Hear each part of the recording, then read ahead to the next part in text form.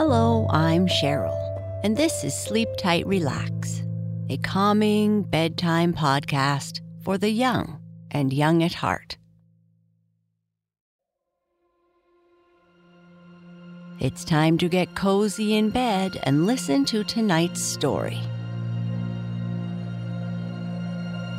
Our sleep story is about a girl who's going to try and find her father. Her father has been wrongly accused and sent to the north. Paulina is walking when she hears someone calling for help. She meets a man and helps him find his way to the woodcutter's cottage, where they rest.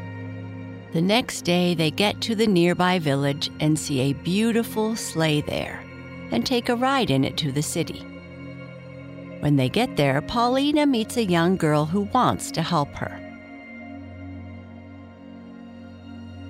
Now, are you cozy? Are you in your comfortable place? Your place to relax or your favorite position in bed? You can take a moment to position your pillows, a teddy, or your other little comforts to make sure that everything feels as it should.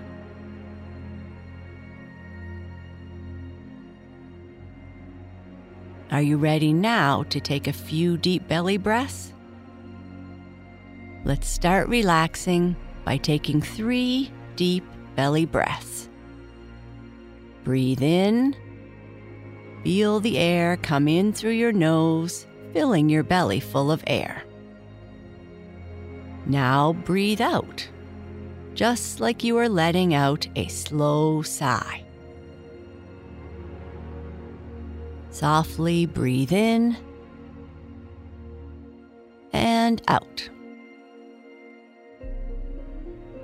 Let's do that again. Breathe in, filling your belly with air. And breathe out, slowly releasing the air.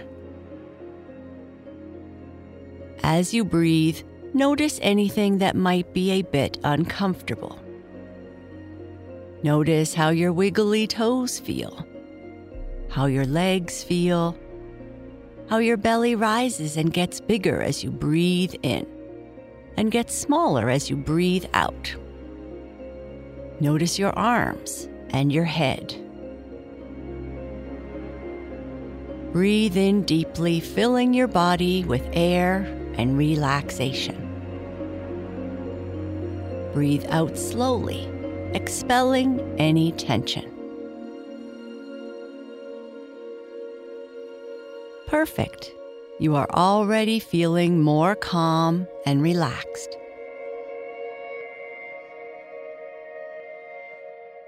Let's continue with Paulina's Christmas.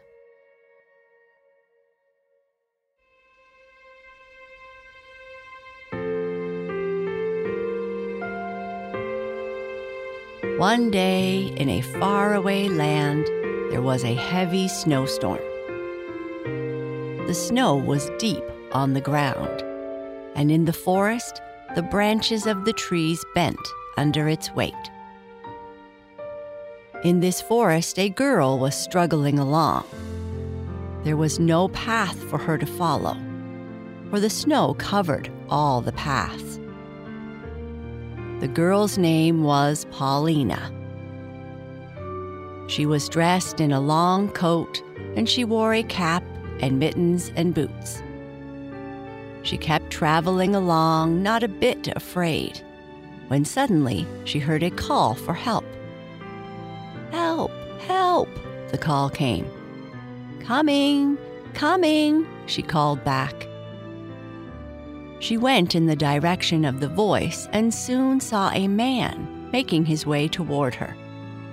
He was not dressed as warmly as she was. "Will you please direct me out of this forest, little one?" he asked. "You probably know the paths around here." "No, I am a stranger here," Paulina answered. "I live in a far-off village. That is, I did live there, but I am on my way to my father." "Where is your father?" asked the man. "He is in a village in the north. They sent him there." "But little one," said the stranger, "that is not a good place for a child to go to, that frozen country where people are sent." "Oh, yes, but my father is there, you know," said Paulina. "Who is your father?" the man asked. The girl was about to tell him when she noticed a look of interest on the stranger's face. So she said, "Did you say that you had lost your way in the forest? Do you live far from here?" "Yes, very far. I am lost and am nearly falling down from hunger and cold. How far is it to the next village?" "They told me it was some miles on," said the girl, "but I will take you back to the woodman's cottage where I spent the night.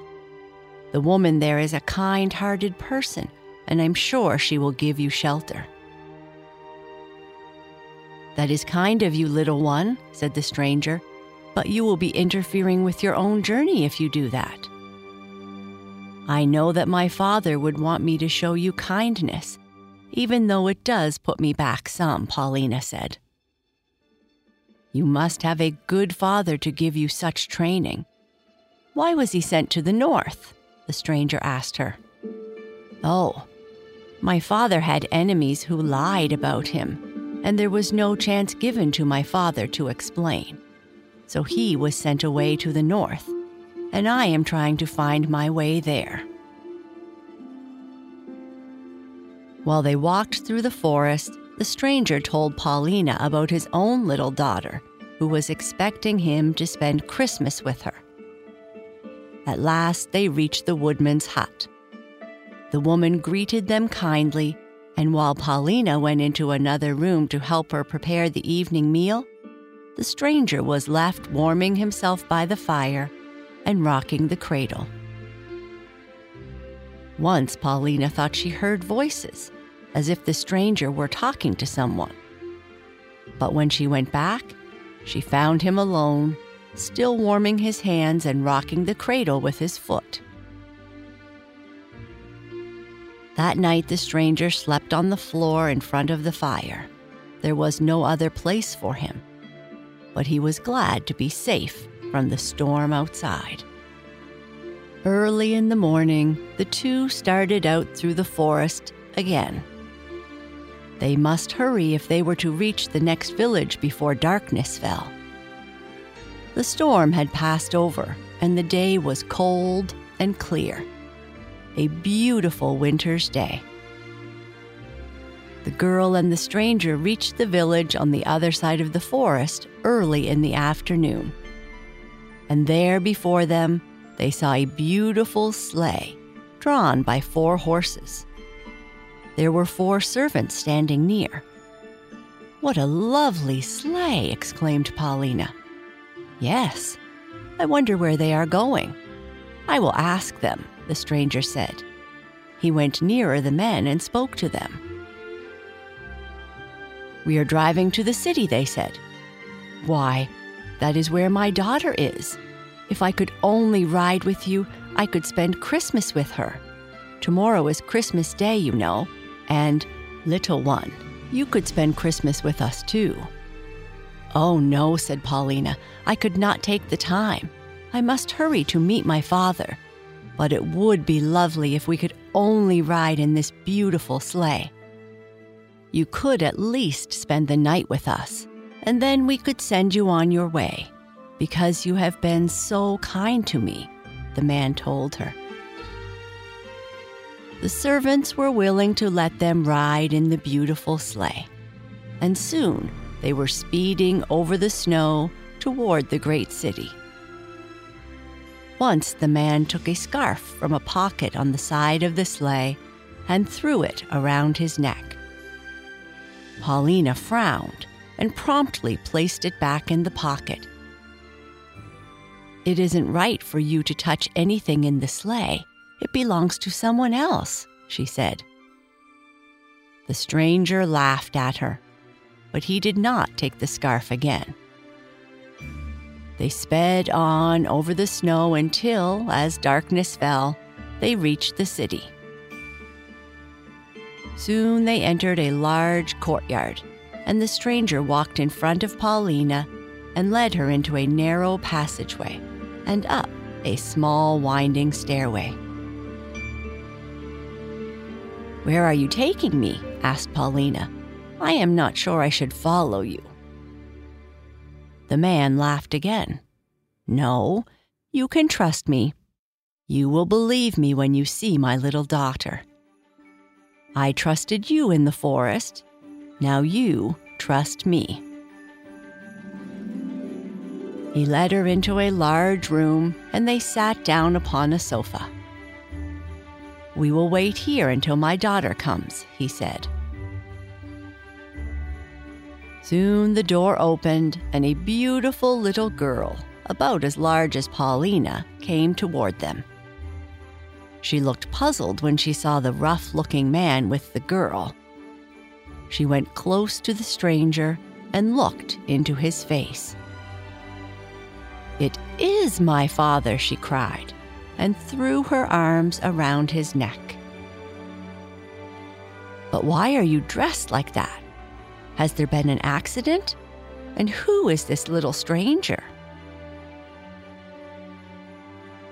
The man took her on his lap and told her how his sleigh had been overturned in the storm, and how he had found his way to a nearby hut, where they had given him dry clothes to put on, and how he had started out alone to find his way through the forest, and how he was nearly falling down with cold and hunger when this little girl had rescued him, and how, if it had not been for her, he would not have made it through the snow in the forest. He told her how little Paulina was on her way to the north to find her father, and how they went to the woodman's cottage where a servant had found him, and how he had planned for the sleigh to meet them on the other side of the forest. "Oh," Paulina interrupted him, "then there was somebody talking with you when we were preparing the evening meal." "Yes, and everything came out just as I had planned. And do you know, little daughter, this Paulina would not let me put my own scarf around my neck. She thought that I was a thief. She is an honest little girl, but she will not tell me her name. She doesn't trust me." "But why should I trust you when you will not tell me who you are or anything about yourself?" Paulina asked. "Do trust my father, Paulina. I'm sure he can help you. He will tell you who he is soon, I know," the beautiful little girl said. "Yes, little one," the stranger said. "I know someone who could speak to the king about your father, and perhaps he could be returned. Please tell me your name, and then before you go away, I will answer any questions about myself you may ask me." "Do tell my father, Paulina," the little girl urged. Paulina threw her arms around the stranger's knee. "Oh, if you could only get the king to return him. My father is Victor Baldwin." The stranger frowned, and then he whispered, "There must be some mistake. He must be a good man to have such an honest little daughter." Then he said to Paulina, "Do you believe now that I am an honest man, since you have seen my daughter?" "Oh, yes, indeed I do. You couldn't help being good and honest. She is so beautiful. I think her face is like what a queen's should be," Paulina answered eagerly. The stranger and his little daughter smiled, and the man said, "Well, I believe that your father is an honest man since I have seen you, and I can tell you now, I know he will be returned." "Tell her, father, tell the little Paulina who you are," his daughter whispered. "Until your father returns to you, little one, you must stay here, and we will take care of you, for I am the king." Just then the bells began ringing, and voices outside began singing, for it was the beginning of Christmas morning. And Paulina said, "This is the happiest Christmas morning I have ever known."